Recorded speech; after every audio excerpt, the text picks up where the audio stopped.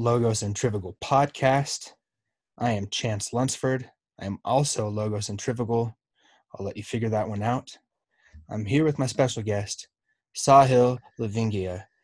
And the reason that I'm here with Sahil is because, one, he's the CEO of Gumroad, which is a company that I use to sell my ebook.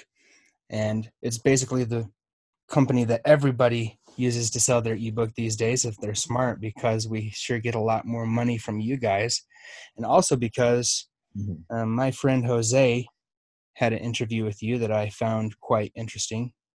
And through that interview that you did with him, I just wanted to have the chance to speak with you too. So with that, welcome to the podcast, brother.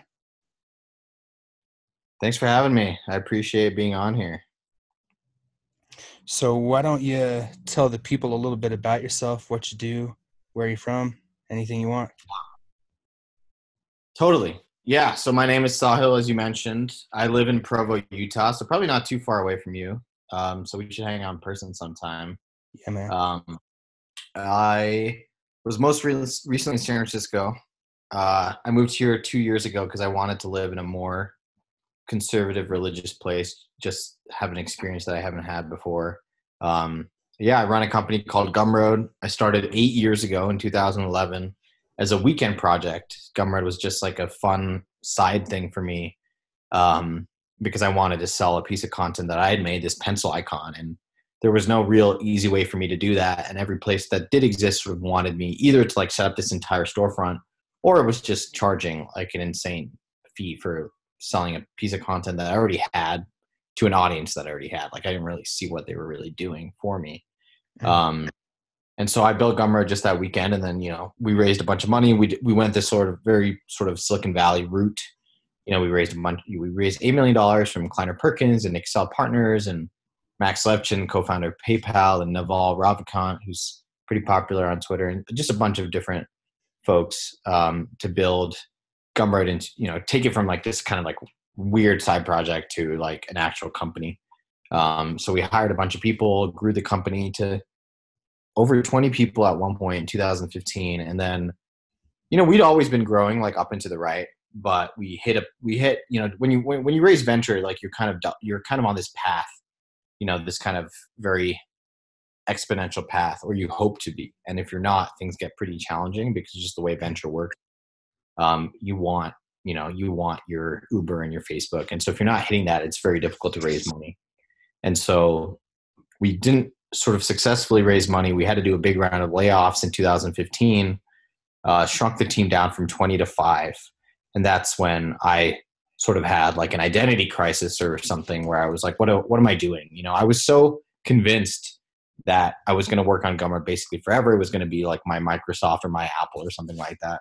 And it just gave me a chance to really think about like what I wanted to be doing. And I realized like being in San Francisco was sort of not where I wanted to be. It wasn't where I was learning the most, growing the most. Plus my rent was stupidly expensive. And if you're not like hiring a bunch of people, raising a bunch of money, like being in San Francisco doesn't make a ton of sense anymore. And then before that, I was the second employee at Pinterest. So I built Pinterest for iPhone. I joined them when I was 18. And then before that, I was a freshman at SC in LA, which is funny. It's like the school that's always in the news for something terrible. You never get a break. It's pretty funny. But I was only there for a semester, so I don't have too much loyalty there. I went to one football game at the Rose Bowl or whatever. And it was fine. But I just thought it would be better if I could get paid making iPhone apps than paying to learn how to code, kind of, as much as a university can teach you. And then before that, I grew up in Singapore. My family's still there, and I was born in New York on Long Island in 1992. So I'm 26 now. That's like the sort of the short of it. Okay. Interesting. Yeah. There's a lot of stuff in there that stands out to me. But I first I want to pick up on something. Yes. And You said something that I like, and I like the kind of people who say stuff like this. But you said, I thought this was going to be my Microsoft or my Apple, and that's audacious. That's a Yeah. bold thing to hold in your head. And you said, that kind of you, you had to deal with that at a certain point when things weren't going exactly as you thought they might. And Yeah. I wonder, like, what is it about you that made you think I'm going to be the next Microsoft or Apple or Facebook, and where are you now after that Yeah. sort of forced transformation? That's a good question. I mean, I think it's funny because I don't know. Like I think people to a large degree are the way they are. Um, I see this with humility. Like there's just some people that are just so humble and modest, and I can't figure out why that is. Uh, like you can like intellectualize it, but at some point there's just people that are, more or less than other people. And I think for me, yeah, like I've always been like a pretty ambitious person. I think part of it was growing up like relatively affluent, and like being exposed to people that work really hard and get rewarded for it, versus just people that work really hard and don't get rewarded for it. My parents grew up pretty poor in India and then immigrated to the US for their master's degrees, at the City of College, New York, Baruch, or something like that. And so they struggled a lot more than I will ever struggle, but that, when that happens, you kind of feel obligated almost to like do even better, right? Like, what is that leap? Like, what is the same, like the leap from going from India to New York, right? And like a village to New York City, and sort of making it like being, the American dream, right? Like the sort of the canonical American dream. Like, what was that for me? And I think the American dream for sort of like my sort of persona is like to start a tech company and to make something like that really, really successful. And so I think I saw that in like a lot of the people that I looked up to. But I also think like the sort of the choices I had as a career were like pretty limited too, like in this kind of weird way, whereas like a brown man, like, especially growing up in Singapore, like in Asia, like you're sort of like, you can be a doctor, a lawyer, an engineer, an architect, a software engineer. Like there are not that many, like I couldn't be a musician, right? Like I would have never considered being a musician or an Hmm. actor. And so I mean, I'm personally grateful for that because it worked out, but I remember being like, I'm good at math and I'm good at drawing. Like, what can I do? Like there's like architect or product design or web, like something in the tech side of things. But then I think the other thing was that I was just in a hurry, and I think when you're in a hurry, like a lot of these opportunities, you can't be a 14-year-old lawyer. That's impossible. I mean, today, right? You need like to pass the bar and like all these sorts of things. Whereas the amazing thing about technology is that basically anyone can do it, like there's no limitation. You can learn to code. You can Google, learn to code. You can pick up some language. You can build something interesting. You could go use your parents' information and go like create a Stripe account or whatever and start like charging money for it. Or you can put it in the App Store, which is how I started. Was I put some stuff in the App Store. Apple takes 30%, but they deal with everything for you. And as a kid, I was 16 at the time. I started making just a few $1,000. That was game changing, right? Because I mean, even with Gumroad, when I talk to creators about Gumroad, like we have creators that make bonkers amounts of money, like way more money on Gumroad than I ever will. A friend of mine made $800,000 in December, just in a single month. 890,000, I think, something just insane.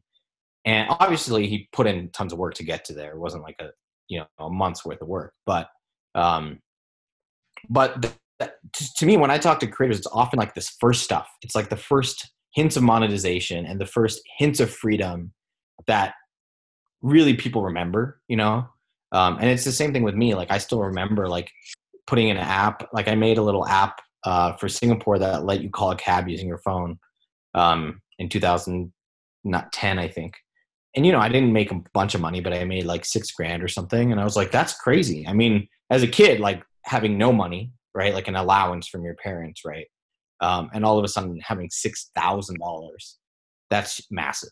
I mean, that opens up the world to you, and it gives you a sense of confidence that like your all the barriers that you thought existed kind of don't exist anymore. And you're like, I could, there's nothing stopping me from, from making the number one app and making $1 million or whatever, like the same tools that I'm using are the same tools that Facebook is using to make Facebook. Like there's no difference, and I always I think before that I sort of perceived that there was a difference. There was like a me and there was a them, and they had access to special things, special computers, special offices, special internet. Who knows? I don't even know. Like just like this visual in my head of like hackers on, when you watch a movie and you're like, they're just like typing like weirdly on their computer and you're like, that's crazy. I want to do that one day. And realizing like, actually, no, like it's pretty boring. It's not that sexy, but it works. And, I think that really like opened my eyes. And especially like growing up abroad, like being outside quite literally of tech, of all these industries that are talked about all the time outside of Hollywood, outside of all these things, you couldn't really participate. And tech was like one of the few things where I felt like I could participate because it's sort of inherently technology. Like it's sort of the most forward-thinking industry just by the nature of what we're doing.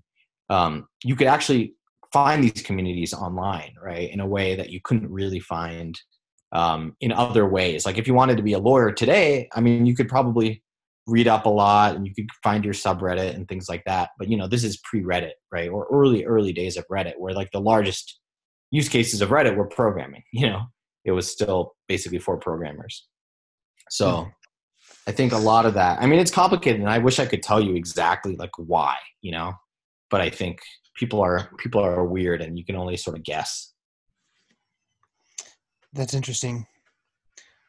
I wonder, I have two kind of offbeat questions.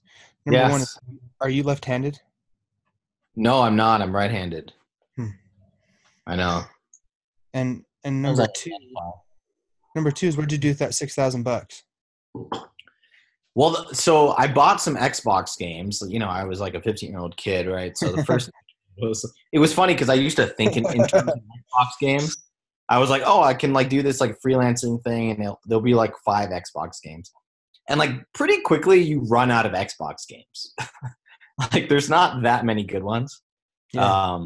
And so I honestly didn't even spend all of it. Like I remember leaving, like going to college and like having my bank account in Singapore, and it still had like $20,000 in it. I'd made some other stuff too. And I just like gave my ATM card to my brother, and I was like you deal with it. Like I don't need this. I'm going to go off to college, and this money will be here every time I visit or whatever. But it wasn't even like I didn't want it for anything. Like the money wasn't used for anything really. It just sort of sat there, and it was like almost like a scoreboard. It's like, well, how much value can I create? Like how much value can I capture? And it was more about just watching that number go up, over some period of time versus like I need to buy a car or what have you. I was living with my parents. Like, it's like, what would I even do? Like if I had a bunch of money, I couldn't really do anything. Yeah, man, I was thinking about that. I was wondering, like you said, you came from a relatively affluent background, and I'm thinking to myself, well, you probably had the things you needed. Yeah. Totally. And so you're probably just like, well, I mean, I might as well just like I have the things I need. I might as well just set myself this kind of different sort of goal, because I can imagine, I come from a I was never poor. I never wanted for anything. And my dad's a wealthy guy, but he never lived as though he was wealthy. He's always just been very conservative with his money. Like I would have a nice bike, and if the bike got stolen or I mistreated it, good luck getting another bike for years, because you didn't respect it. So why would I waste my money on you, kid? But if I had $6,000 when I was 16, I would have bought so much weed. And and that's Singapore, you can't really get weed. I did. I would go out and buy drinks and stuff with my friends. Like we'd go buy a bunch of beers at the sort of the food court in Singapore, like the outdoor food court, and like, but it's just like you realize like how it's a weird thing where like you realize both like how far money can go. Like $6,000 like on beer would last a kid and all of his friends like years. Alcohol is a very sort of efficient, solution or whatever. But then also you realize like, yeah, I think it's not the money that motivates people. Like to me, like some of the most like sort of ambitious people I've met are the people that grew up not affluent, but like grew up like with their means met, their needs met, but never spent it. Like never had the social safety net of having money and it like in case, right, like in case of emergencies sort of thing, but never lived like above and beyond it. Because I think to me like it's weird risk and taking risks. Like sometimes I think if you aren't used to it, like even my parents, I think part of it, of not living sort of excessively was like growing up poor. Like you just can't do it. Like you're just so scared of like what if scenarios because you've sort of seen it happen to you or your friends or your family. Where sometimes I think the sort of the quote unquote privilege, right? Privilege is sort of a loaded word these days too, but I consider myself like pretty privileged. Like the privilege of not having ever been in debt or in any of these things allows me to like almost be naive about it and be like, cool, I'm just going to go solve this problem. Cause like, what's the downside? Right. Mm. And you might argue that's like what everyone should be thinking. And that would be a great state of mind for more people to be in. But like I haven't been in a scenario where I tried doing that. And then all of a sudden I was like homeless, um, and I've had friends that have lived in their cars and stuff. Like it's not uncommon in the U.S. And it hurts them. I mean, like some of them have started very successful companies, but they're like, yeah, I have to think about this stuff. It's just a thing that is in the back of your mind, and you can't sort of escape it. It's almost like just like a I don't know, like alcoholism or something. It's like a thing that will never leave you, right? Not to Yeah. say like you make all your decisions every day based on it, but it's there, and it's something to be conscious of. And just part of your identity, right? Part of the way that you will make decisions going forward. And I think just like recognizing those things, like like I don't bring up my privilege or my wealth to say, oh, like, to sort of make any political claim one way or the other, really.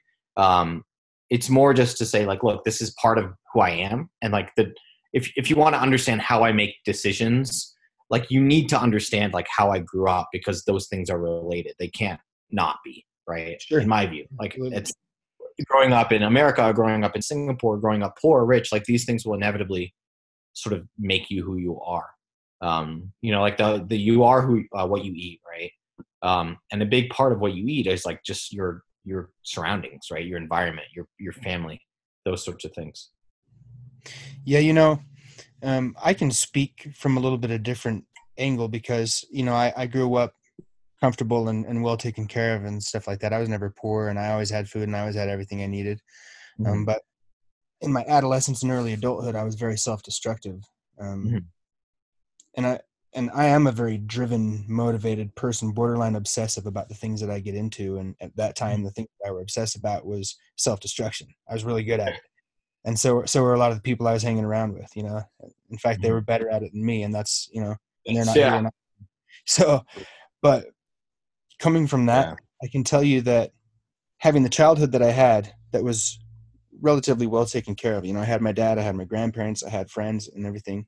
To Mm-hmm. going through that other situation, I Mm-hmm. like to tell people, look, I did some things I'm not proud of, and you can't take it back.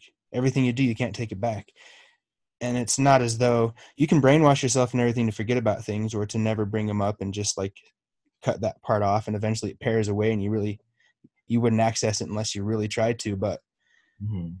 if if you're going to be a healthy person and fully integrate your past, you have to just understand that, yeah, your past, it's like chains. The stuff that you're not proud of, it's chains. It's a weight, and you just have to become strong enough to carry it with you. That's the only thing. Yeah.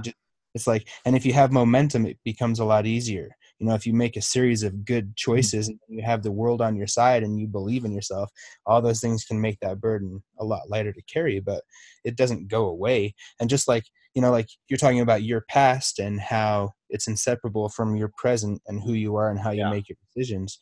I think that's an important point because I think a lot of people, especially on Twitter and in the self-improvement sphere in general, like to think that um, everybody should be able to overnight master discipline and master self-control and master their diet and master their money and master their exercise. And it's not about being the master. It's about where have you started and where do you end up and how fast do you get there. And I wonder, coming Yeah. from where you're at and where you are, what are some of the things you think have, both from your background and your own personal experience, what are some of the practices or tools or perspectives that you've used or that have brought most benefit to you along your journey, as far as decision-making Yeah. practices or how to parse which directions to turn? Yeah. No, I think that's a really good point, just to address that. It's like, people do look at it sometimes, like you can read a book and be like, okay, I figured it out. Like I know, and maybe intellectually you have, right? Like you can read about something and be like, cool, I understand why that would work for somebody.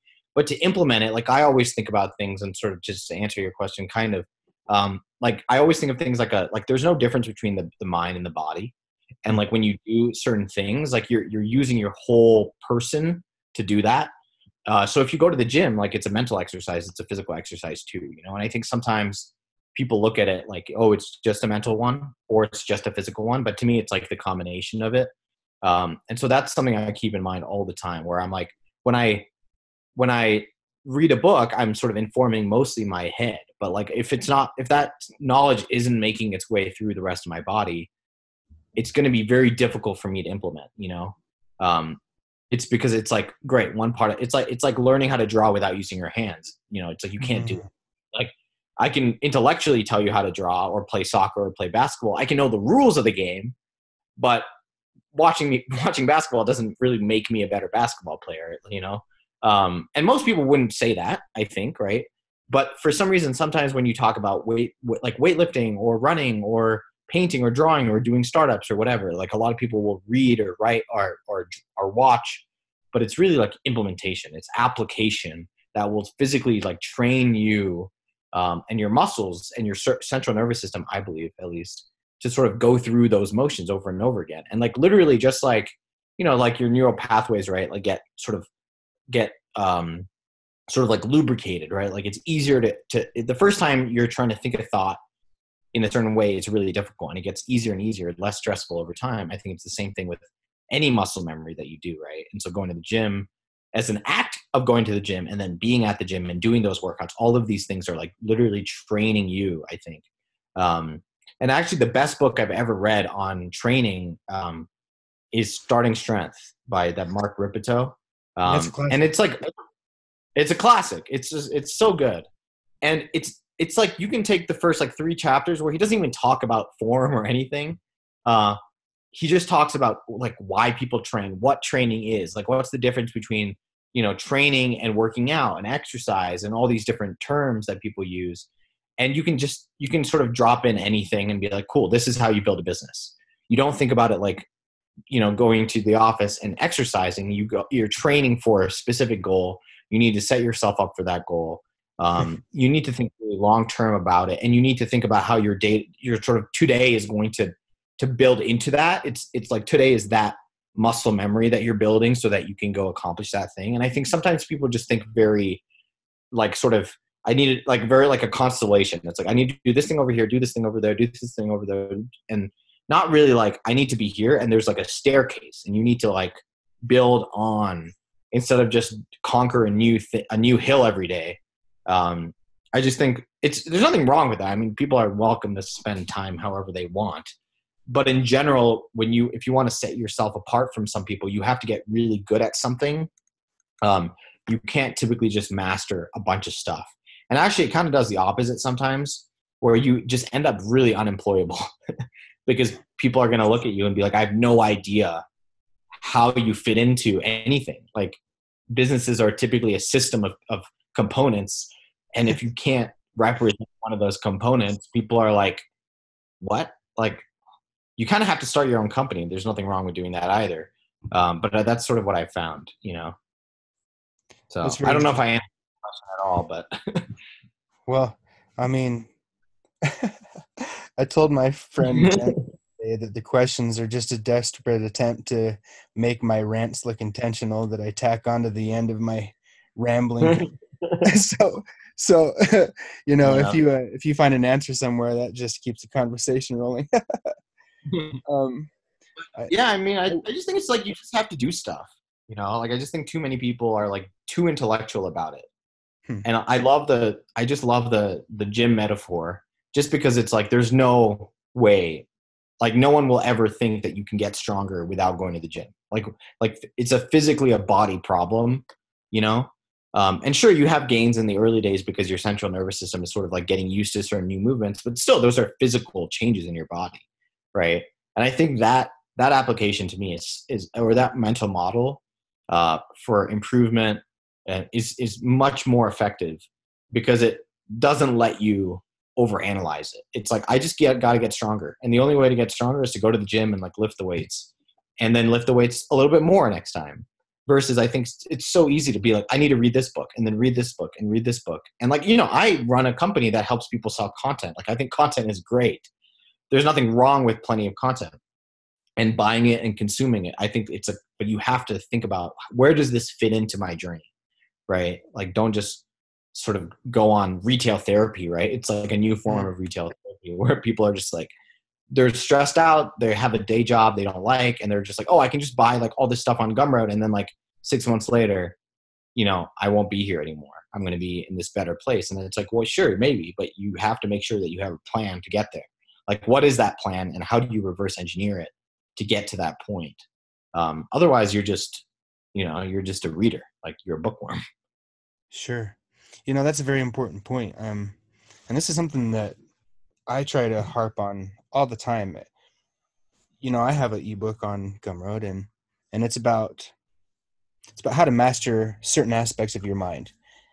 And almost all of that book is exercises. It's things to do. I'm asking you to do stuff, and then I'm sneaking in the theory as I'm asking you to do stuff. So it's like this is kind of the thing behind it, but here's what I literally want you to go do right now. And when I'm writing on Twitter, if I have something to say, sometimes I'm doing something poetic or whatever, but a lot of times it's just like, look, here's a thing you should know about, and here's what I think you should do about it. And whether or not you agree with me or not, what I'm trying to get out in front of people is the idea that go do something. I Mm-hmm. don't, what my goal is, I don't want people to think like me or be like me or think they have to fit in any certain hole. I just want them to decide on something and have a code and some principles that they live their life by so that they can then decide what they want to do. It's all about self-mastery, Mm-hmm. self-determination, and having the tools and the attitudes available to you so that you can pick a thing that you actually want to be, know that you actually want to be that, and then go for it. So kind of like you talked about, like you can kind of go all over the place, or you can pick something that's like a grand vision. Like you had, I want to have my Microsoft, I want to have my Apple, and that's Mm-hmm. changed over time, like any great vision does, because when you're naive and inexperienced, the world looks very different than when you know what's going on. But if you have Yeah. that thing out there that's way far and it makes you feel nervous even thinking about it, like, am I even the kind of person who can accomplish this thing? I think so, but I'm not sure, but I'm going to try. And then you go day by day, chunk it out. Here's the thing I'm going to do today, or here's the two things or the three things. It depends on how much time you have, how motivated you are, and everything. But if you do one thing a day towards any goal, every day you're closer to that goal. And then at a certain point, you cross that I'm closer to the goal than I am far away.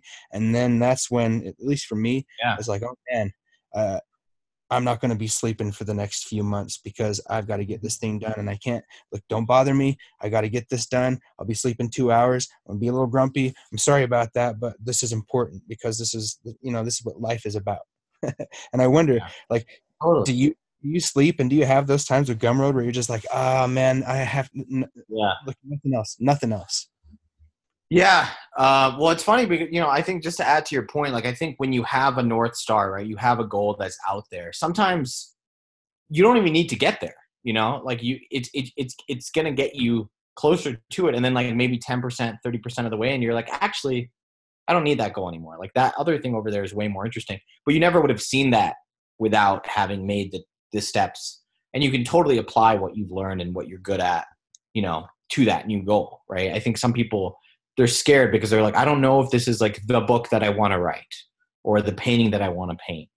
And so I'm just going to think about what I actually want to do. And it's like, well, you can think about what you actually want to do while you do the thing you're currently doing. And those aren't mutually exclusive.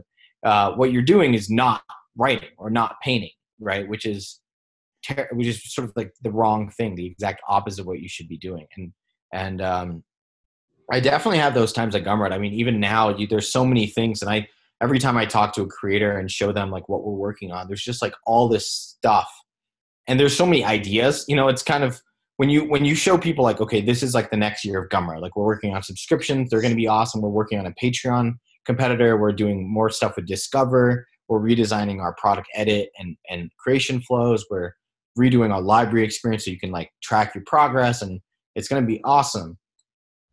It's sometimes it's frustrating because like people don't even look at that stuff. Like they see it and they're like, well, do you know what's going to be possible if you do all these things? And I'm like, I can't think about that because I just need to do these things first, I know, yeah, once we do the library and Discover and Patreon stuff, like there's always more. But I think, that's also important. It's like, you don't want to sort of, you need, and this is something you will learn, people will learn sort of over time, I think, but like there's attributes to a goal, right? There's like how concrete the goal is, right? Is it something like I need $1 million, or is it like I just need to be self-sustainable, or is it like I just need freedom? These are sort of, different levels of abstraction, and then also different levels of distance, right? Like, do I need, is it a 5-year goal? Is it a 1-year goal? Is it a 1-month goal? I personally love goals. I have tons of quarterly goals. I'm a pretty short-term person. And the reason I am, and I don't have a ton of long-term goals anymore. The biggest, I had one goal, which was to hit 30,000 followers by the end of the year. So I did that way faster than I was intending to.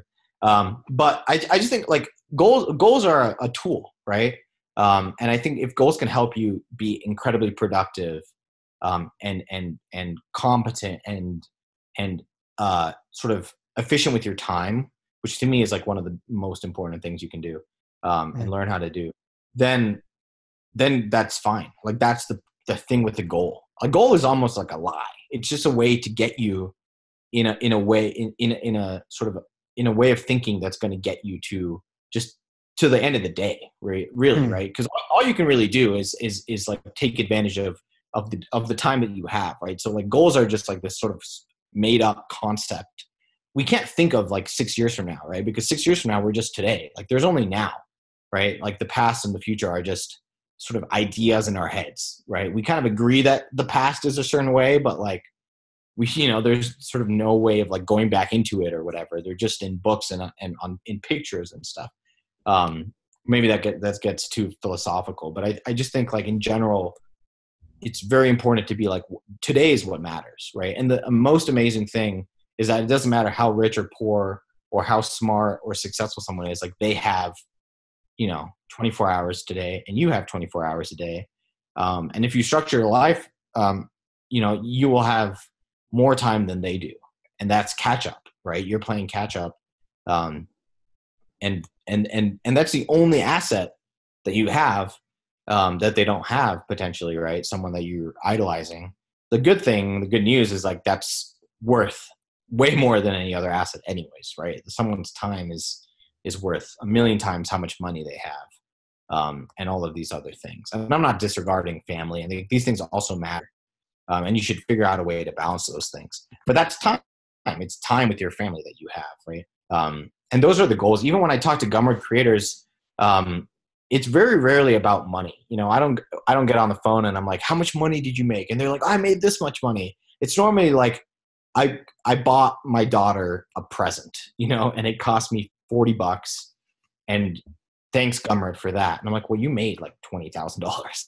But they're like, yeah, fine, whatever. That's going to go into my mortgage or whatever. Like, that's great. But really, the stuff that people care about is not the newsworthy headlines, right? It's not the millions and millions of dollars or billions and billions of dollars. Those are the things that make headlines because that's still how people think about their envy of other people's lives. But when they think about their own lives, I don't think those are the things that people get excited about. It's just like when I made that $6,000, I was like, I could tell my friends I made $6,000 and that's what they thought was really cool.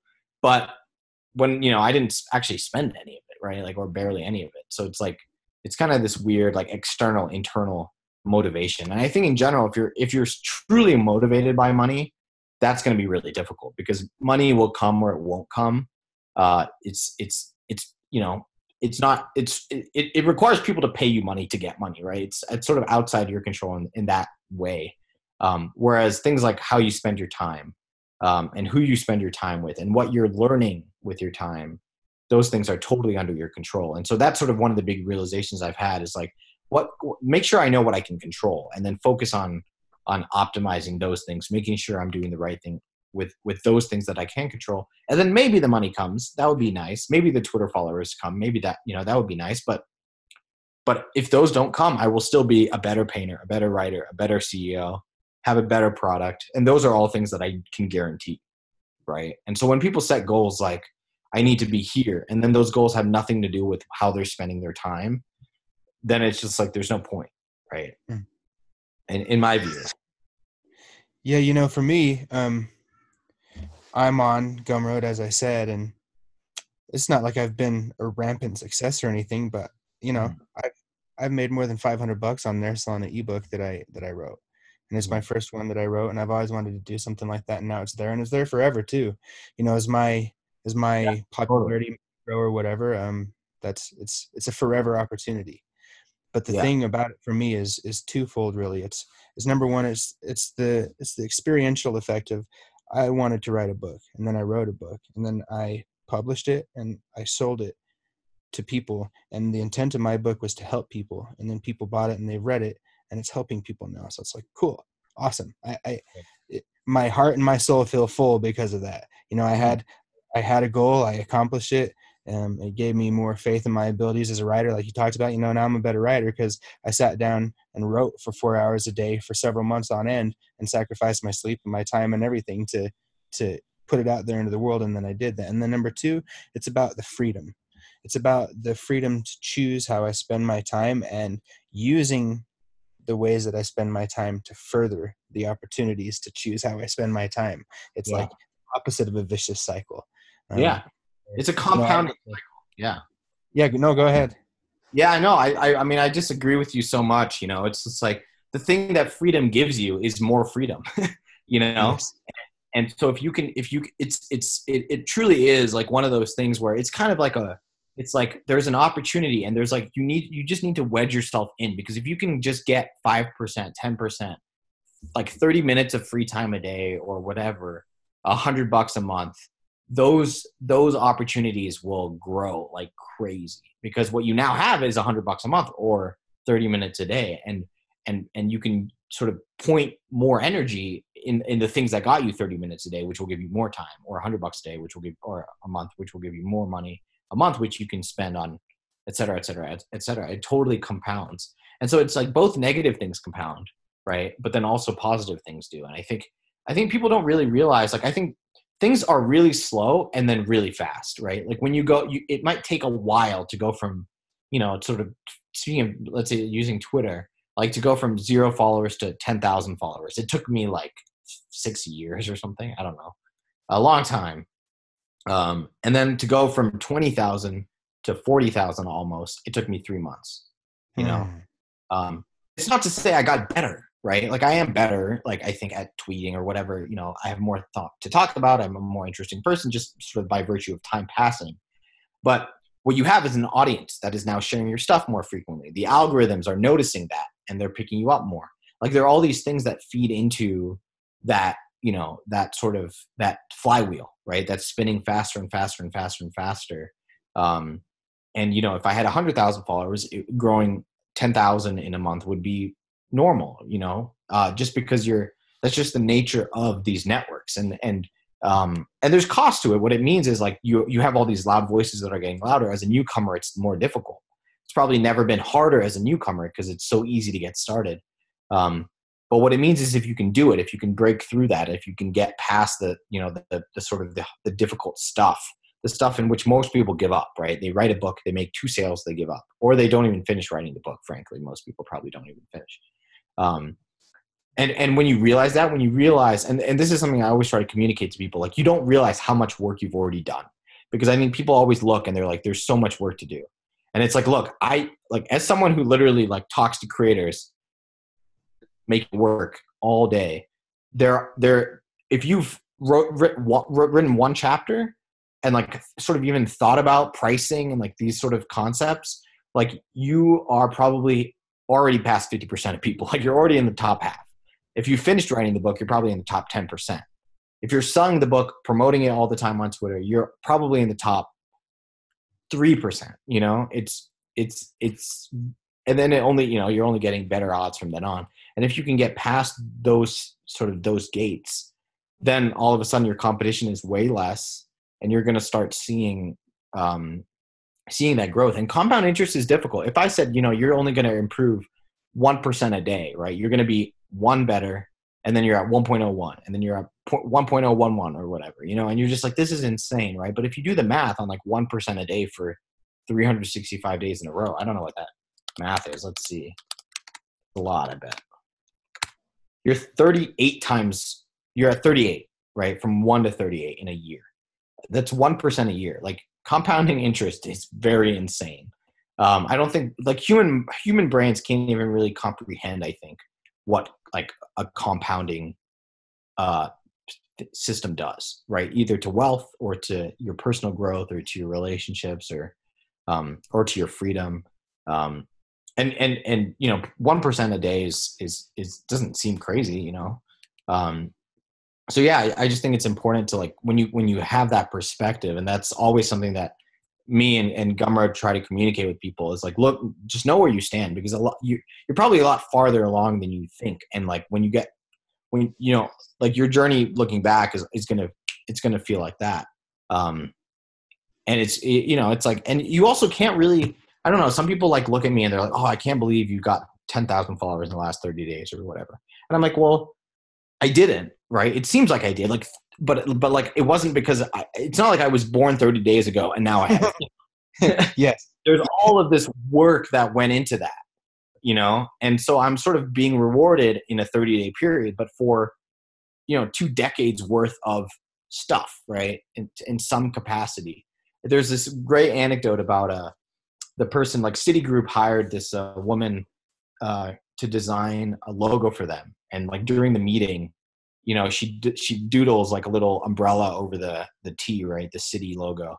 And you know, one of the executives sees her do that. And then, you know, they go through this whole branding cycle, and she charges them like $500,000 or something.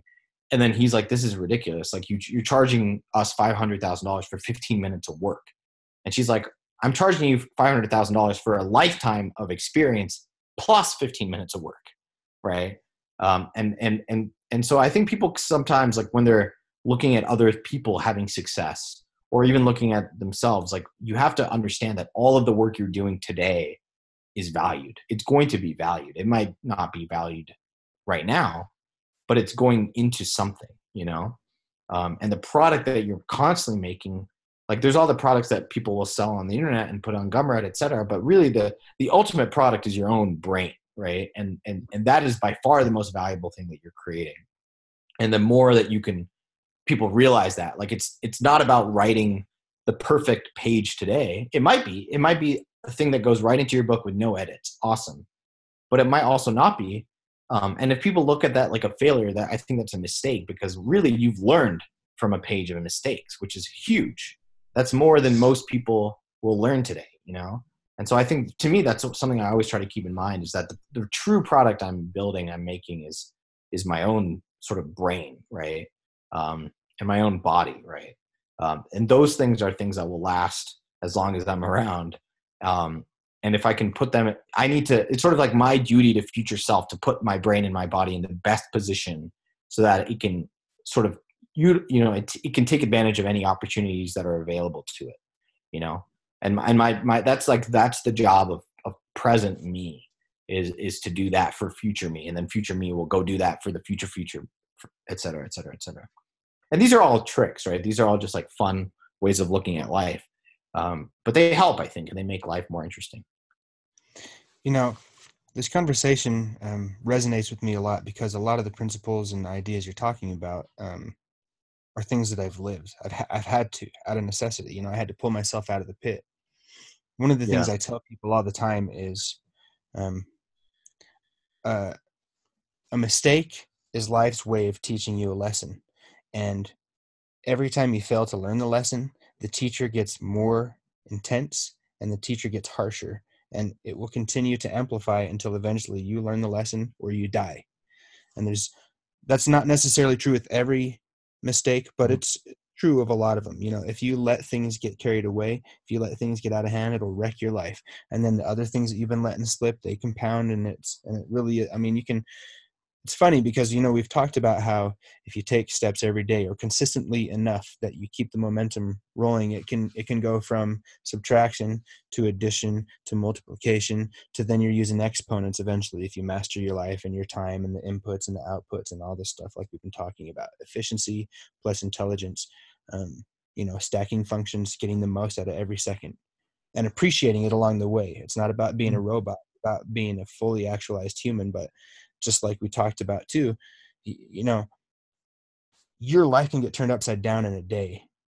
If you make a series of very bad decisions, everything could be out the door. Your marriage could be gone, your business could be gone, your social reputation could be gone. Just, you could say one thing. And especially in today's very polarized world where everybody's looking for a reason to blame somebody for something, it's like, boy, there's that certain amount of, you better toe the line and you better avoid certain subjects where and it's, the possibility of having your life turned upside down is very real. And being in your position where you're a CEO of a company where, there's people from all walks of life producing content and putting it on Gumroad, and you have these big dreams, and now you have this massive following on Twitter that, you're in the top 0.001% of Twitter personalities. There's not very many people where you're at as far as following, as far as outreach, and especially with all your connections to all the creators. And Twitter, I'm assuming, is a massive driver of traffic towards Gumroad. And so I wonder, totally. How do you manage the responsibility, and how do you stay cautious enough in the things that you say that you avoid some of the pitfalls that someone with a more controversial bent to their their output might run into? Yeah, no, I think that's fair, and it's definitely something that you have to think about, in the world that we live in. Regardless of like sort of whatever political stance you actually have, I just think it's sort of inevitable that haters gonna hate, right? I think for me, it's really about making sure that I'm always like, I just say things that I actually believe. I think sometimes it's weird. There's two problems that happen, and they feel almost like opposed. One is that, yeah, you feel like you have to watch yourself, right? That you have to be more cautious. And sort of provide context, or just don't say anything a lot of the time, right, about certain issues. But then there's the other side, which is like, you have a following, and you can almost know that, like, I can just play to the audience, right? Like, I know I can get 1,000 retweets on stuff that I don't tweet. I know, because I have enough of those, that, one day I had 3 in a row or something, and it's just like, I can play that game. But is that the game? Is that truly, like, is that my North Star, right? Like, is my North Star to just be Twitter famous? Like, no, I want to build really cool stuff for creators. So I think that's important, because I think that stuff works temporarily or for years potentially. But I think people will notice that and be like, okay, this person is most interesting to me because of what they say, not what they do. And I never want to be in that position, right? Like, I want what I say to be interesting, but because it's backed up by actual evidence of me doing stuff, right? And to me, like, especially what you say is really important today, but tomorrow even, it doesn't really matter. And definitely in 30 years, 50 years, 100 years, 200 years, like, a lot of what I say, no one's going to care about some joke that I said that, or something pseudo controversial that got, a million people to view it or whatever. But they're going to hopefully feel and see the impact of a company that I built, or a product that I built, or a book that I've written, even, which has a lot more staying power than a tweet. So I think that is always top of mind. It's like, how do I use Twitter as a tool to do stuff, right? To meet people, to become smarter, to learn, to grow Gumroad, to acquire users, to get creator feedback, and to teach people. Right. And if I do those things, then I will sort of inherently benefit from it. But if I start thinking, like, what can I tweet today that's going to get a bunch of engagement, that's a rabbit hole, I think. And it feels like you're sort of maximizing, like, you think you're you're like on this crazy ascent, and then you get to the top of the hill and you're like, actually there was like a mountain over there I could have climbed, but now I'm kind of stuck because to get to that mountain I'm going to have to go down again. And all these followers that followed me because I was funny or controversial or whatever the thing was, that you figured out, like they're going to ditch me on that path. And am I willing to do that? Am I willing to take the risk to sort of actually ditch all this stuff and go, and so that's something that I feel is I want to make sure that people understand, like I'm mostly going to tweet about building stuff because that's who I am and what I care about.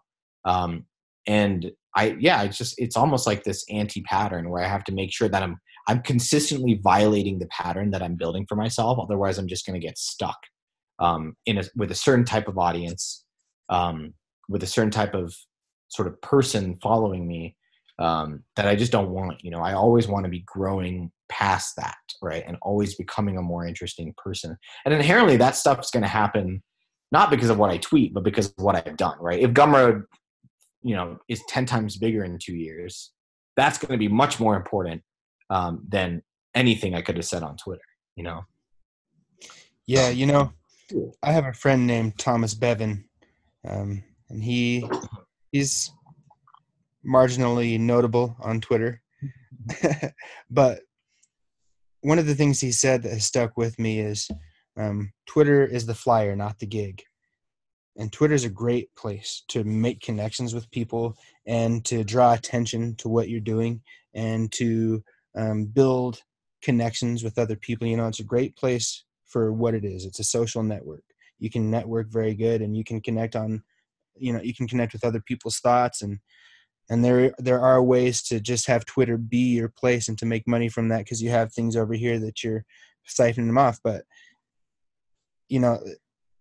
like you said, being Twitter famous, it's a thing, and it can work for you for a time. But if there's nothing beyond that, then what happens if suddenly you're deplatformed, or what happens if your following dries up because they're tired of you, or like if you're not creating something more than 280 characters at a time, chances are that run is going to dry up, and you're going to be stuck in a place that's very uncomfortable, and you're going to have to make some choices that you weren't prepared to make. Yeah. And so I find it interesting. There are certain things. I'm always talking to excellent people on this podcast, and they're excellent in different regards. They're very good at different things, but there are certain themes that just kind of always come up. And one of the things, it's like, look, you have to do things. You have to make things. You can't, if you want to be something more than you are, you have to do something more than you're doing. You have to create something more. And if you want to have confidence in yourself, you have to know who you are. And the only way to know who you are is to go out there and do stuff and to test yourself, and then to take a good, honest look and say, what did I do wrong? What did I do right? Why do I think those things? How can I improve upon the obstacles within myself, or skirt them or compensate for them, or and then how can I leverage my strengths to do that? And if you're not engaged in the process of creation and self-analysis and brutal honesty, both with yourself and then with the world around you. I mean, it doesn't have to be brutal with the world around you, but you kind of got to be brutal with yourself, because any sort of like dressing up the truth to make it more comfortable, you're going to know that you did that, and that's going to leave a bad taste in your mouth. It's not like saying, the proverbial, like, you don't tell a woman she looks bad in a dress or something. It's more like, like you have to know who you are and where you're going, and you can't paint it up at all, or you're going to start feeding the dissembling part of yourself, and it's going to take over. So I wonder, just to kind of flip this back over to you, what are some of the things beyond just that sort of engagement Twitter hole that you think maybe content creators might look out for, obstacles that they should avoid, or stumbling blocks that you've seen people over the years run into that have stymied their growth or stopped them altogether? Yeah. So just to add on to that, I think you're right. Like, you have to be honest with yourself, and you don't have to be as honest with the world, right? You're not beholden to the world, but I do think you should be conscious of when you're not being transparent with the world, or when you're holding information back. Because at the end of the day, and I experienced this when we did the layoffs at Gumroad, and I was like, really, like, I don't even know what's happening. What should I can't tell anybody about this. What if everyone leaves the platform, etc. it was like it's the anti-deplatforming I was worried about, right? Everyone leaving Gumroad. Um, and it was like 2 years of like, basically I like didn't even know what to tweet because I'm like, my identity, all the things I'm thinking about, just like, like your past informs who you are and what you say. I couldn't talk about these 2 years that were clearly informing what I was thinking about and what I was wanted to talk about. And so my Twitter, in 2017, I gained like 6 followers or something. Like I started the year with like 18,000. I ended the year with 18,006 or something like that, because it turns out if you have nothing to say, no one's gonna discover you or whatever. But then also it's like you're not learning anymore because like a great thing about Twitter, and this is what I always tell content creators, is like you need to put yourself out there. You need to be vulnerable because at the end of the day, that's why people are following you, right? Like I really don't believe people follow people because they're smart or insightful. Like that's a part of it. But it's about following a human being and seeing them grow and being on a journey, in my view. That's what and I think it's very difficult to really participate in someone's journey if you're only getting their highlight reel, right? Like people always say, oh, Twitter is a highlight reel. Instagram is a highlight reel. Social media, everyone's living their best lives. Everyone is watching it and getting depressed. And the secret, I mean, it's not really a secret, but one of the things is like, if you don't live it like a highlight reel, it's a huge competitive advantage because a lot of people are, and people do want that to a degree. People want aspiration, wish fulfillment, etc. People have vices, etc. Right? But people do want those stories. They want to sort of be bought into your journey. And when people pay for your book, they're not saying this book is worth X amount of money. What they're saying is, I want to support you. You've given me a ton of free content. This is like a way for me to pay you back for that. There are all these different reasons that people buy things on the internet. It's not just pure value for value exchange. And the same thing goes with Twitter. It's not like you're just gaining followers because you're saying interesting stuff. So every day you have to wake up and be like, what interesting thing can I say? That's a part of it. If you have interesting things to say, feel free to say them. But you have to be a human being. You have to be interesting. There's a reason that, there's a lot of content I tweet that could basically be tweeted from my personal account or the Gumroad account.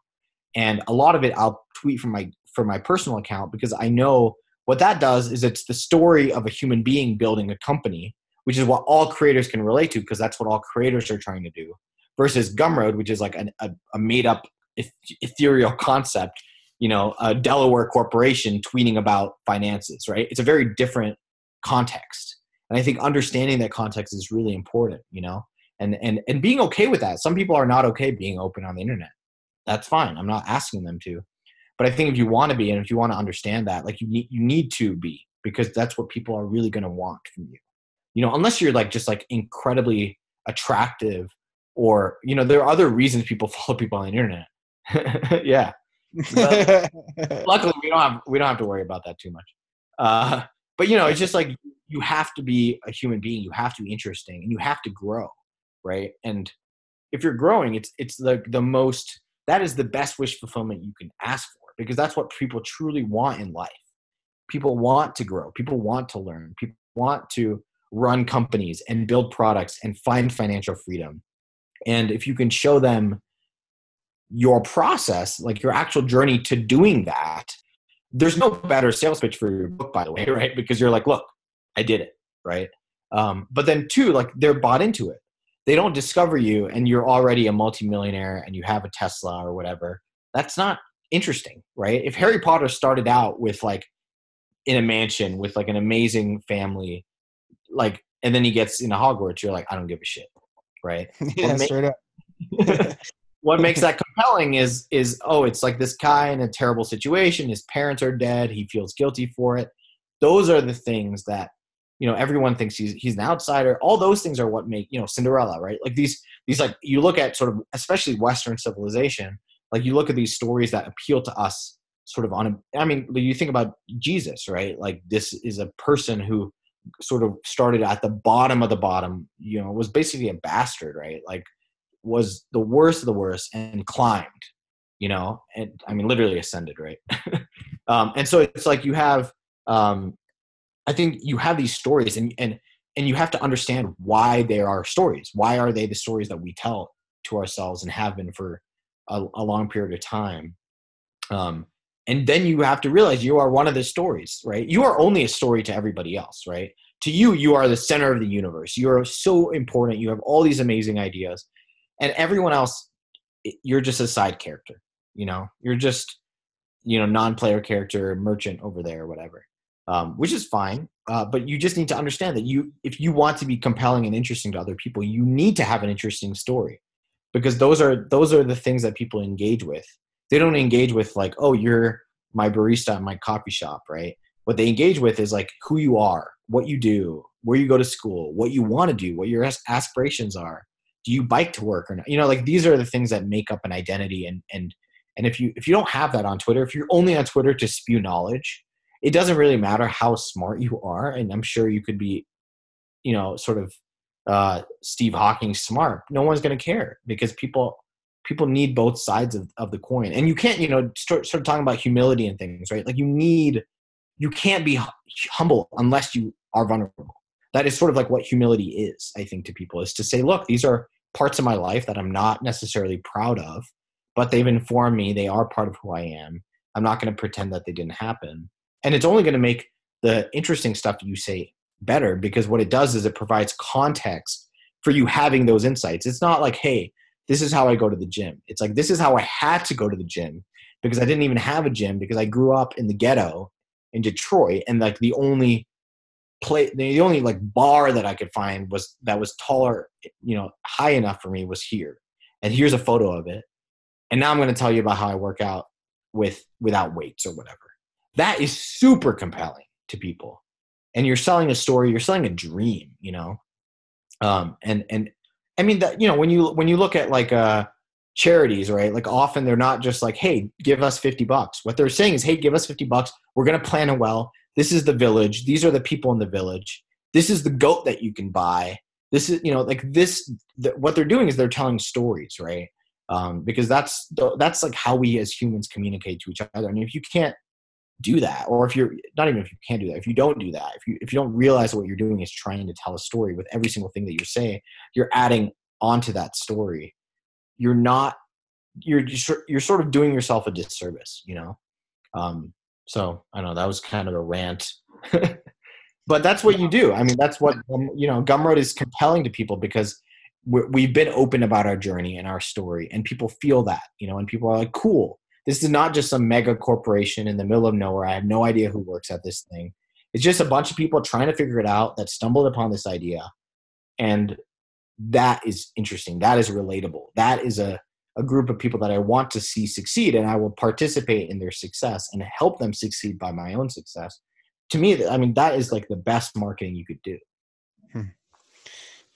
Just to touch on a couple of things you talked about there, I can tell you from my own personal experience, I was on MySpace back in the day, 10 plus years ago. And then I was never on social media until just like late last year.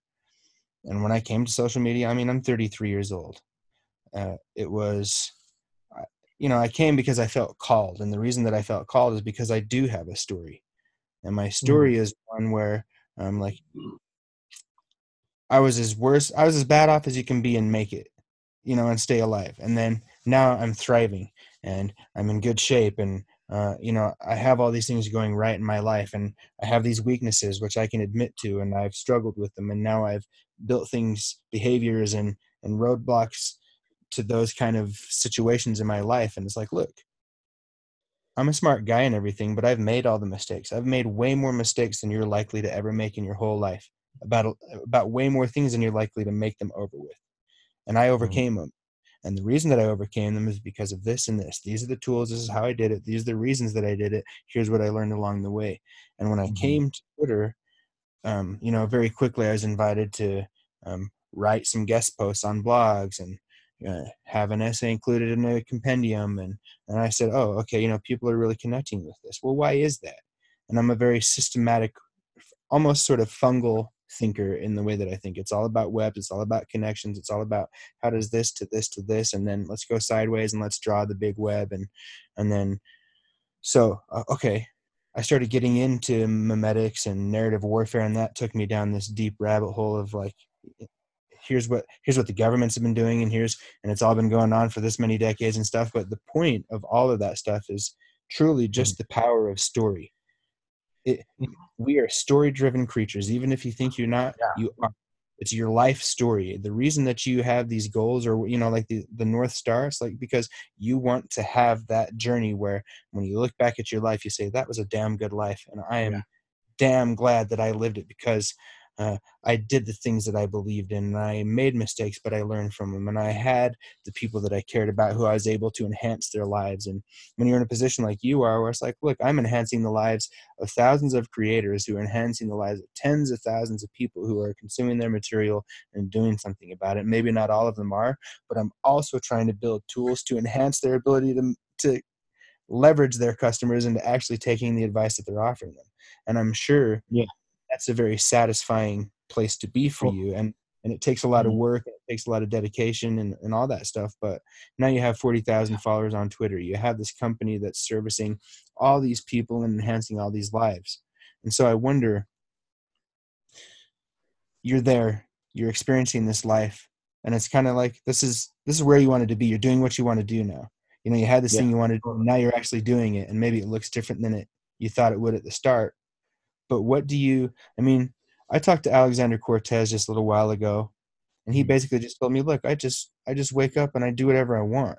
I don't have the pressures, I don't have the stress. And that's different from your situation, obviously, but you're in the place you wanted to get to and doing the things that you wanted to do.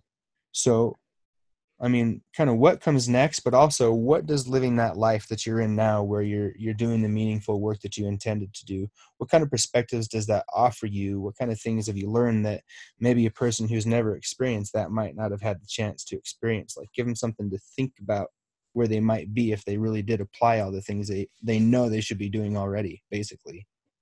Yeah, totally. I mean, just to add on just to what you said, I think, about the whole idea, it is your life story, right? And it's also important to understand that, because I think it's what makes change difficult and behaviors and habits difficult, because you have a story of who you are and you're actively trying to change that, which is very difficult. It's like if Harry Potter did something out of the blue, you'd be like, that's not believable. Like, he needed a reason to do that in order to violate his narrative, right? And that's why there are these plot points. That's what plot devices do, is they create opportunities for characters to change, basically. And so you need to do the same thing for yourself, right? And so I think the story thing is such a great metaphor for almost everything. So I just want to add that, because I 100% agree. I think, yeah, I am sort of where I've wanted to be. I'm running a company. I sort of have ultimate freedom. I can work from wherever I want. I can hire whoever I want. I sort of have basically it's not an unlimited amount of money, but it's more money than I know what to do with, like $60,000 a month in profit. That's the company's profit, not my own personal profit. I still pay myself basically what I paid myself 3 years ago, which is $10,000 a month, just because it's a nice round number and I don't have to think about it. Which gives me enough flexibility to sort of basically do whatever I want, especially in Utah. Yeah, man. I don't know how far that money would go in San Francisco at this point. That's not even a notable wage over there. I think in terms of perspective, it's freeing, but it's also, yeah, you just feel like, okay, I can do whatever I want. And I think there's some people that can handle that super well. Like a friend of mine, Naval, he's like this too. He's like, I don't have a schedule. I don't have a calendar. I just wake up and do whatever I want. I'm like, man, if I did that, I would go crazy, because there's a lot of things I want to do that are unhealthy or just like not productive. Like I sort of need to force myself to live a life that is sort of almost beneath me in a way. Like people think, oh, you're like, you don't need to do this. Like you're at whatever stage in your life. And I'm like, well, I'm 26. Like I'm not that old. And I don't want to sort of have 8 hours of free time a day. I would go crazy. So I'm going to have a calendar. I'm going to have a gym routine. I'm going to sign up for local art classes or whatever. Like I'm going to give myself that structure so that I don't go off the walls. Because to me, like I'm still trying to learn. I'm still trying to get better at these certain skills. And it's very easy when you don't need to get better at those things anymore to just say, never mind, I'm good, And to me, that's the recipe for depression and for disaster and for sort of like self-destruction, because I think so much of life is about an expectation of future growth, of future change, of future happiness. it's not about being happy today. It's about the possibility that if you do these things right today, you're going to be happier tomorrow or more successful or whatever. And the minute that changes, which is what I experienced in 2015 when we had to do the layoffs, all of a sudden we went from like this hotshot startup to like, we're dead in a year. Like no one believed in us, because like when you do layoffs, like very few companies ever survive like around a layoff. That's sort of like the death knell. And, it was like, my happiness tanked, and I needed to find, okay, how can I reset mentally? How can I get back to a point where I am going up and to the right again? And I can't do that with my business currently because it's just not that answer for me right now. And luckily now today it is again, but it was like, okay, I can start writing. I can write every day. That's something I can control and I can get better at. I'm up and to the right on my writing. I can draw every day. I can draw pretty consistently. I can get better at drawing. I'm drawing up and to the right every day. And that lesson I think has totally sort of stuck with me. And so it's always like Gumroad's going to go roughly up and to the right. That's great. But personally, I need to be going up and to the right. And it's not about just getting more Twitter followers. It's like about how can I become a better writer, a better storyteller, a better painter, a better drawer? How can I meet more interesting people? Those are all super, super important. And those things never go away. I think if you're living life the right way, like you're never going to hit a ceiling. You're going to die feeling like, man, I wish I had more time. And maybe you will, who knows, like what comes next, right? But I think really, to me, it's always about like an experiential thing. Life is an experience that it's a thing that you are experiencing. That is what your life is. It's just a set of experiences. And I need to constantly be putting myself in a position to have more and more interesting experiences. And there are always more, it's kind of like a concentric circle, right? Where like you're this big. And so the experiences that you have are like the ones around it, right? The sort of the circumference. And as that circle grows, like it's not that much bigger, but this circumference is way bigger. It's 2 pi r, so it's 6 times bigger, right? Than whatever. And so you're it's always about whatever the math is, right? But it's always about that. It's like, how can I leverage this? I think maybe that's like the sort of the takeaways. Like, how do I leverage what I have now into a larger thing and a more interesting experiences? Like I want to look back and be like 40,000 followers. That's nothing compared to the 100,000. Not because I want 100,000 followers, but because of the things that I was able to do in that time and the people I was able to meet and talk to and grow and the product features we were able to ship and the company milestones and the creators we were able to help. That sort of the 100,000 is just like a gut check. Like, am I doing the right thing? Okay, yes, I am, because clearly there's like some social accountability here. There's an external check on what I'm doing. But at the end of the day, it's not the goal. It's just it should be a byproduct, basically, right? If you're building a really interesting company and you have interesting stories to tell and you're meeting interesting creators and you're taking your conversations with creators and turning them into content for other creators to learn and benefit from. If you do those things, if I do those things, inherently I will hit all of those other things. But if I think about those other metrics, if I wake up tomorrow, I'm like, okay, I don't have to work today. I'm just going to tweet or come up with tweets, right? And I just sit on an Apple Notes and I just think of tweets all day. I won't even get close to what I would have if I just did the other stuff, because it's always more effective as a byproduct. It's always more authentic as a byproduct. Marketing is always more authentic if it's not what you're doing, if it's just the byproduct of what you are already sort of in the process of, right? Like when I wrote that post on building Gumroad on Medium, I think at this point 600,000 people have read it, like just like this insane amount of people. And if I wrote it as marketing, if I was like, hey, I'm going to sit down and see how many people I can get to read about Gumroad, it would have been way worse, and probably less than 50,000 people would have read it, but it's just being authentic, being honest, just purely telling your story and having faith that all the other stuff that you really want will happen, that people will engage, that the marketing will happen, that people will buy your book. Because I think the minute you don't have faith and you try, it's like blood in the water. Like everybody knows, it's super obvious. It's very obvious when someone's on Twitter trying to gain just to like sort of grow their base, and those people don't stick, because they're going to go to the next person that's trying to grow their base, and what I want is people that will like follow me for life, right? That I have people that have followed me on Twitter for 8 years, and they'll tell me like, man, I remember when you had like 600 followers. And those are the people I want, because I know when I need help, if I ever have a product of my own for sale on Gumroad, like those are the people that are going to be first in line to buy my book. That's my community, right? It's like my family, my friends, and then it grows from there. And like, sure, I might have a lot of Twitter followers, but like, 20,000 of them who like they have no relationship, to me. They might in 10 years, and I'm going to work on, but then I'll have 200,000 followers, and then I'll have these 20,000 that feel like they knew me from back in the day. Right. And so it's always about moving forward, because at the end of the day, if you don't stay interesting, and like people will surpass you. Right. Or like, if you want to be an interesting teacher, right. Like this is what, when people say, if you can't teach, right. Because if you're only teaching, what it means is you're a high school level professor or a teacher or college or whatever, and your students are down here. And then in 30 years, you're here and they're there and they don't care about you anymore. And you never want to be in that position, right?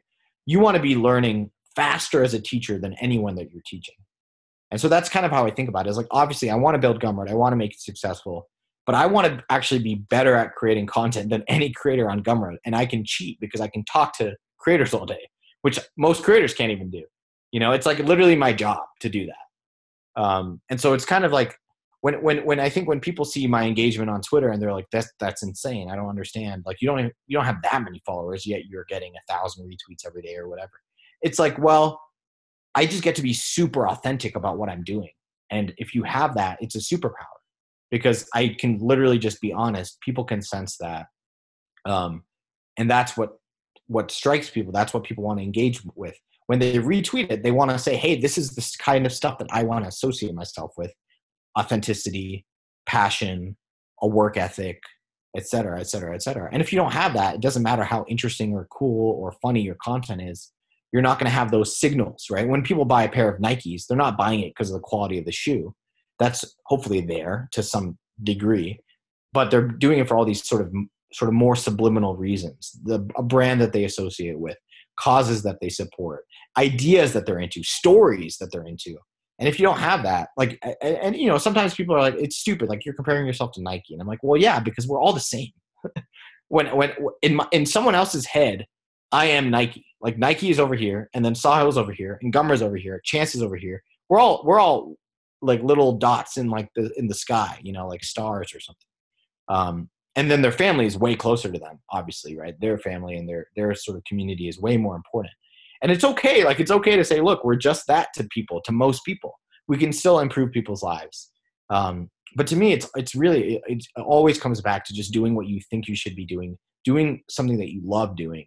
And if you do that, people will gravitate towards you, because it's so rare. Like just in the world that we live in, most people don't have the opportunity to do what they really love to do. And definitely most people don't have an opportunity to do what they love to do and then get paid for it. Right. And so if you can do that, inherently you're just so interesting to people, because that's the ultimate, that's the dream, so if you have that, then it's all just about, it's easy, because all you have to do is like talk about, it's like a diary. It's like treating Twitter as a diary. Like, dear diary, today I did what I loved. It was really fun. I worked really hard. I learned this. And then boom, like that's the stuff that is super successful. Obviously you can reformat it a little bit for the context, the medium, right? But that's sort of inherently what people are doing. And those are the things that work. They're the things that are super open, and they're very sort of, this is a day in the life of, it's not like I was on a private plane today or something like that. It was like, hey, I realize this thing that everyone can benefit from. Or like, isn't it weird that we call a boxing ring a ring, even though it's a square shape? Like, those are the things that make you just a human being, and you never want to lose that, I think, right? It doesn't matter how famous you get. You always want to stay human. Like, you never want to get, just for your own personal sanity, I think, like, I would just never want to be that pompous. But then too, it's just sort of, there's business logic behind doing that. People will always engage with the underdog. right? And if you become too big, if you become too successful, people will stop engaging with you because you're not human anymore. Bill Gates is like an idol, a god, a demigod, or something. At this point, he doesn't have a lot of people know who he is. He's one of my heroes, but he's not the type of person where I'm like, yeah, I really want to engage. I'm not going to reply to him on Twitter because I know he's not reading that stuff, right? He probably hires some dude to do that. So, yeah, I don't know. Those are my thoughts on that. That's nice. I just have a couple quick responses, and then those will kind of be my final thoughts, I think, and then I'll kick it over to you, and we can kind of get some thoughts for the listeners out of you, and then we'll wind it down. But because Totally. we've been going a good long time, and there's a lot of stuff in here for people to analyze and parse out. Wouldn't want to overwhelm with too much brain gold, but but look, man, one of the things you talked about is like the sharing of yourself. The being open about who you really are as a person. And I'll give you just a concrete example today. As I said, I've been researching memetics and narrative and stuff. And you learn some things, you learn some tools along the way, and I've been putting them to the test on my timeline. If I do this and this and this, I think this is going to work. And then boom, it's like, okay, this got, uh, 300 likes and 100 retweets. And I did that 3 days in a row or something. Okay. But, I just used those tools, and then I said some things, and I wanted to see if it worked. It did, sure. And then it's like, okay, well, do these work on people? Like if I single out an individual and target them with these tools, can I get engagement from them, or can I drive engagement to them in the ways that I want? Check. So I was running some experiments today, and I was running some experiments with larger accounts to see, like, okay, I'm using these tools to lure in their engagement, but who's getting the most engagement after I lure them in? They retweet my stuff, and then it goes on to their followers, and who's driving the most traffic, I wonder. And I ran that experiment today, and it was very interesting. But at the same time, I shared I cashed in $10 off of this podcast today, and I made a little thread about it. Like, look, it's $10, but $10 is $10. I made way more money than almost anybody ever has made from podcasting, and it's just the first. True. And then I had a little picture of my growth chart, and it's angled like this. It's just like, phew. And people love that, because they've been following along. And my story was like, I'm a knucklehead, but then I fixed my knuckleheadedness to a certain extent, and now here I am succeeding. And then I said, hey, I'm going to write a book, and then I wrote it, and people went, that's cool, Chance, good job, I'm going to buy it.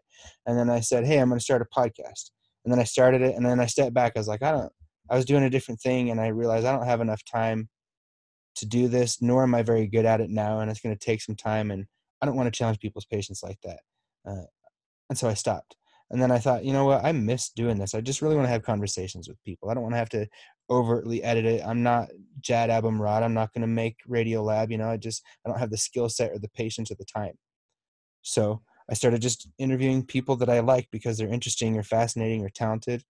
And everybody's just like, yeah, keep doing it. Okay, cool. And then they actually listened. And then I got more and more interesting people to come on and to continue to come on. And, it's a gift to me. You being here is a gift to me because I'm interested in what you do, and I'm on your platform. And it turns out, you're living just 15 minutes away from me, basically. And that's like, hey, that's cool, man. But my point is, if you just choose in and you're genuine and you're honest and you're open with the people, hey, this is what I want to do. And look, I'm doing it, and it's humble beginnings. But hey, I just passed 1,000 listens. And then within like 2 weeks, it's like, hey, it took me 2 months to get to 1,000 listens, and now 3 weeks later, I've got another 1,000 listens. Or and then you're like, look, guys, it's not just you. Like, you're with me because you're my friend, but it turns out I got a lot of friends, and they're telling their friends about it, and all these guests are telling their, and now I'm building this community. And that DM group is full of almost everybody I've had on this podcast, and that's a wild place in there. There's a lot of strong personalities, but there's things coming out of it. People are teaming up and making little business ventures out of it and stuff, and it's fun to see that. And that would never have been possible had I not been willing to come out and say, hey, these are the demons that I've confronted. these are the things that I've faced. These are the ways that I've overcome it. And now I'm doing these things that I'm interested in. And if I can do it, if Chance the Knucklehead can do it, you can do it. If I can start a podcast, you could start a podcast. If I can write a book, you can write a book. And having that kind of story, like, hey, that could be my story. That's one of the things I just want to leave people with, is like, look, we're all pretty much the same.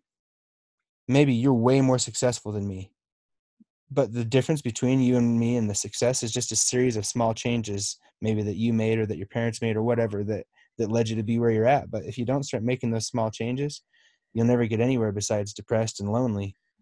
But if you just say, people, Yeah. I want your support and I want you to help me, they'll be more than willing to do that.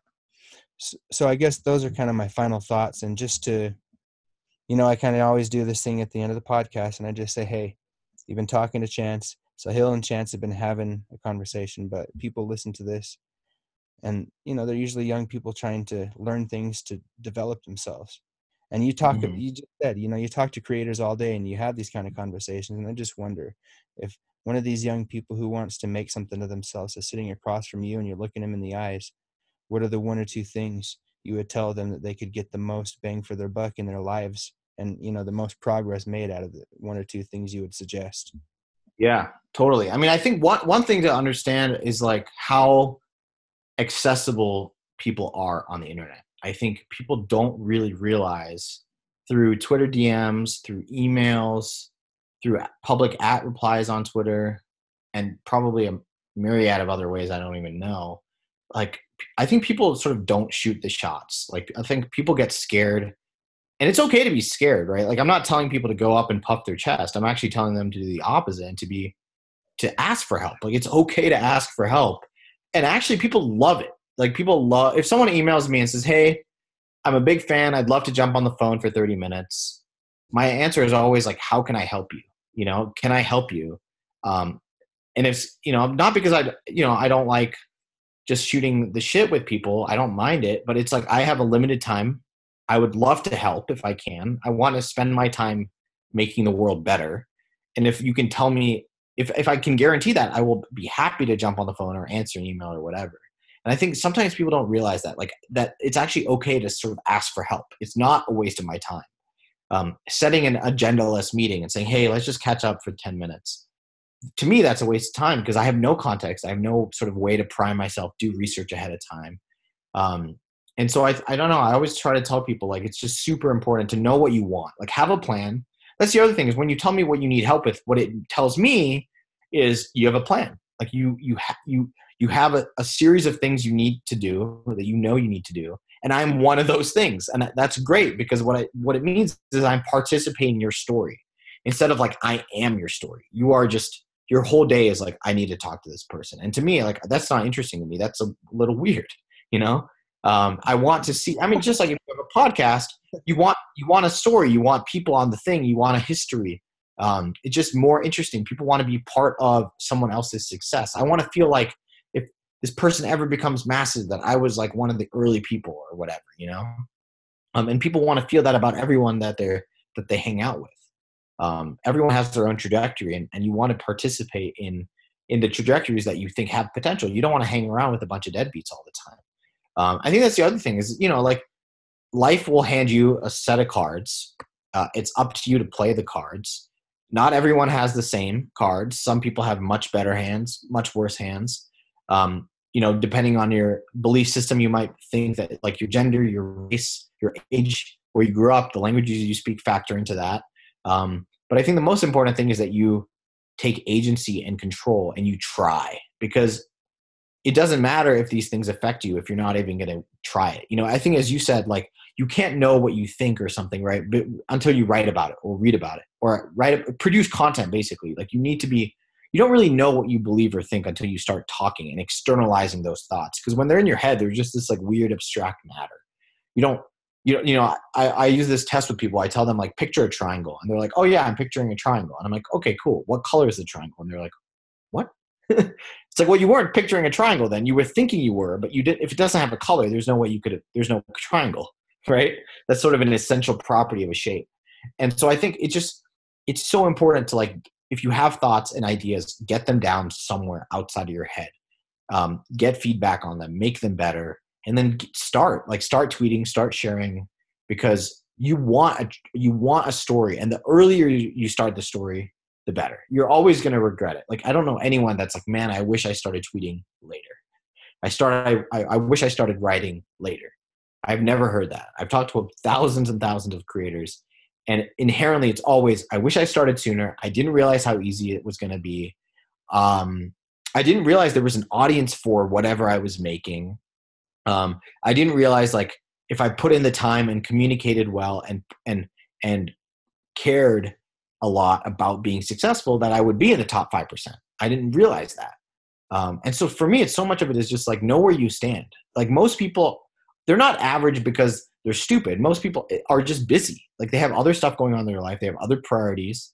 And if you really prioritize being a creator, being a full-time creator, writing a book, doing a podcast, whatever it is, you need to prioritize it. And if you do prioritize it, you will be ahead of the game immediately. You can see this when you go to the gym. I started going to the gym. I'm not like the most fit person ever, but I went to the gym, and within a year, which is not a crazy amount of time, right? Going like 3 times a week for an hour, like, not insane, right? You do the math, 3 times 52, 100, let's say 200 hours rounded up. That's not a lot of time. 200 hours is not that much time. I entered the gym as like the weakest person in the gym, and I left the gym a year later, probably in the top 25%, right? There are obviously people that are huge, gigantic, killing it, but it doesn't take a lot to kind of get past the people that are just going once a week or just going for fun. And there's nothing wrong with going for fun, but if you truly want to excel at your craft, you can. Like, it's not that difficult. I have a friend who just started weightlifting a few years ago, and he's already competing in professional weightlifting tournaments because he does it. He just does the work, and it just turns out that people typically don't.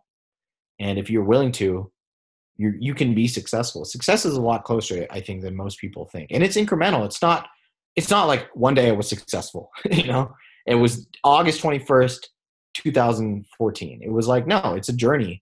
It's a spectrum, and you can always get better. You can always improve your relationships and your craft and your engagement with your audience. And it's just about getting better and making sure that you're on a path. You sort of know roughly where that path is headed towards, and you feel good about it. And you prioritize the important things in your life, whether that's your sleep, your family, your health, your work. I'm not going to say you need to work 80 hours a week or you need to work 4 hours a week or whatever. People can decide what their goals are for themselves, but just make sure you know those things, externalize them, share publicly. And everyone I know has done that 3 years later and continue to do that, right? Has done it, like, basically perfectly, right? Just even within this group, with Chance, with Jose, with Chris Johnson, with AJA, like, it just, you do the work and you make it work for you because you do the work. Those people see you doing the work. They see most people not doing the work, frankly, so that, it helps an insane amount. And they'll help you out. They'll boost you, because they were boosted by somebody else. Everyone's had help. No one does this alone. It would be impossible and probably boring. So yeah, I just think, keep on keeping on, don't give up, and do the work, and just realize doing the work's not easy, but it is a differentiator, frankly. Like, most people don't do the work, and if you do the work, you will stand out. So I like that. And that's a great bit for people to hear. And I just want to add one little thing to the tail end of what you said, and it's a little piece of wisdom that my friend Jack Murphy taught me, and it's lead with service. Or, like, if you want to reach out to somebody, sure, Jose is accessible. Sure, Chris wants to help you. Sure, you want to help. Sure, I want to help. But there's a lot of people who want our help. There's a lot of people who want their help. There's a lot of people who wants everybody's help. If you can show up and say something nice, or, buy the book, or comment on the blog, or have a tweet with with the @ name and then something nice about them, or that you watch their movie, or you appreciate this about what they're doing. Show, like, hey, I'm actually paying attention to you and I appreciate you. They go, oh, okay, this person actually knows who I am and is not, like, maybe they want something from me. They probably do, because you get to a certain point, everybody wants something. But okay, they want something from me, but Is it purely a selfish thing, or, are they willing to play the game? Because like you said, most people don't. Most people won't do stuff. And if you do stuff and you're nice about it, boy, it's amazing how many doors will open up to you instantly. And then all you have to do is just do Yeah. the work. It's great. So look, this has been awesome. This has been a great podcast. There's so much in here, and you can tell that you're very experienced and practiced at talking about these subjects. It just flows right out of you. So I just want to say thank you for taking the time to come on the podcast and to share your wisdom with me, frankly, mostly, and then with the audience secondary, because like I always tell people, I started this podcast because I wanted to talk to you people, and it was the only way I could convince anybody to do it. But look, very, very much thank you. I'm grateful. And why don't you remind the people who you are, where they can find you on the internet, and then we'll close her out. Awesome. Yeah. I mean, you can find what most of my time is spent working on a thing called Gumroad. You can check that out at Gumroad, GUMROAD.com. We help creators like Chance sell content, earn a living doing what they love. That's the goal. And I get to do that. I get to earn a living doing what I love. So that's nice too. And then my personal stuff is just really Twitter. My handle is at SHL. So you can just follow me on there. Yeah. Very good. Well, this is Logo Centrifugal Podcast. Chance, Sahil, we are out.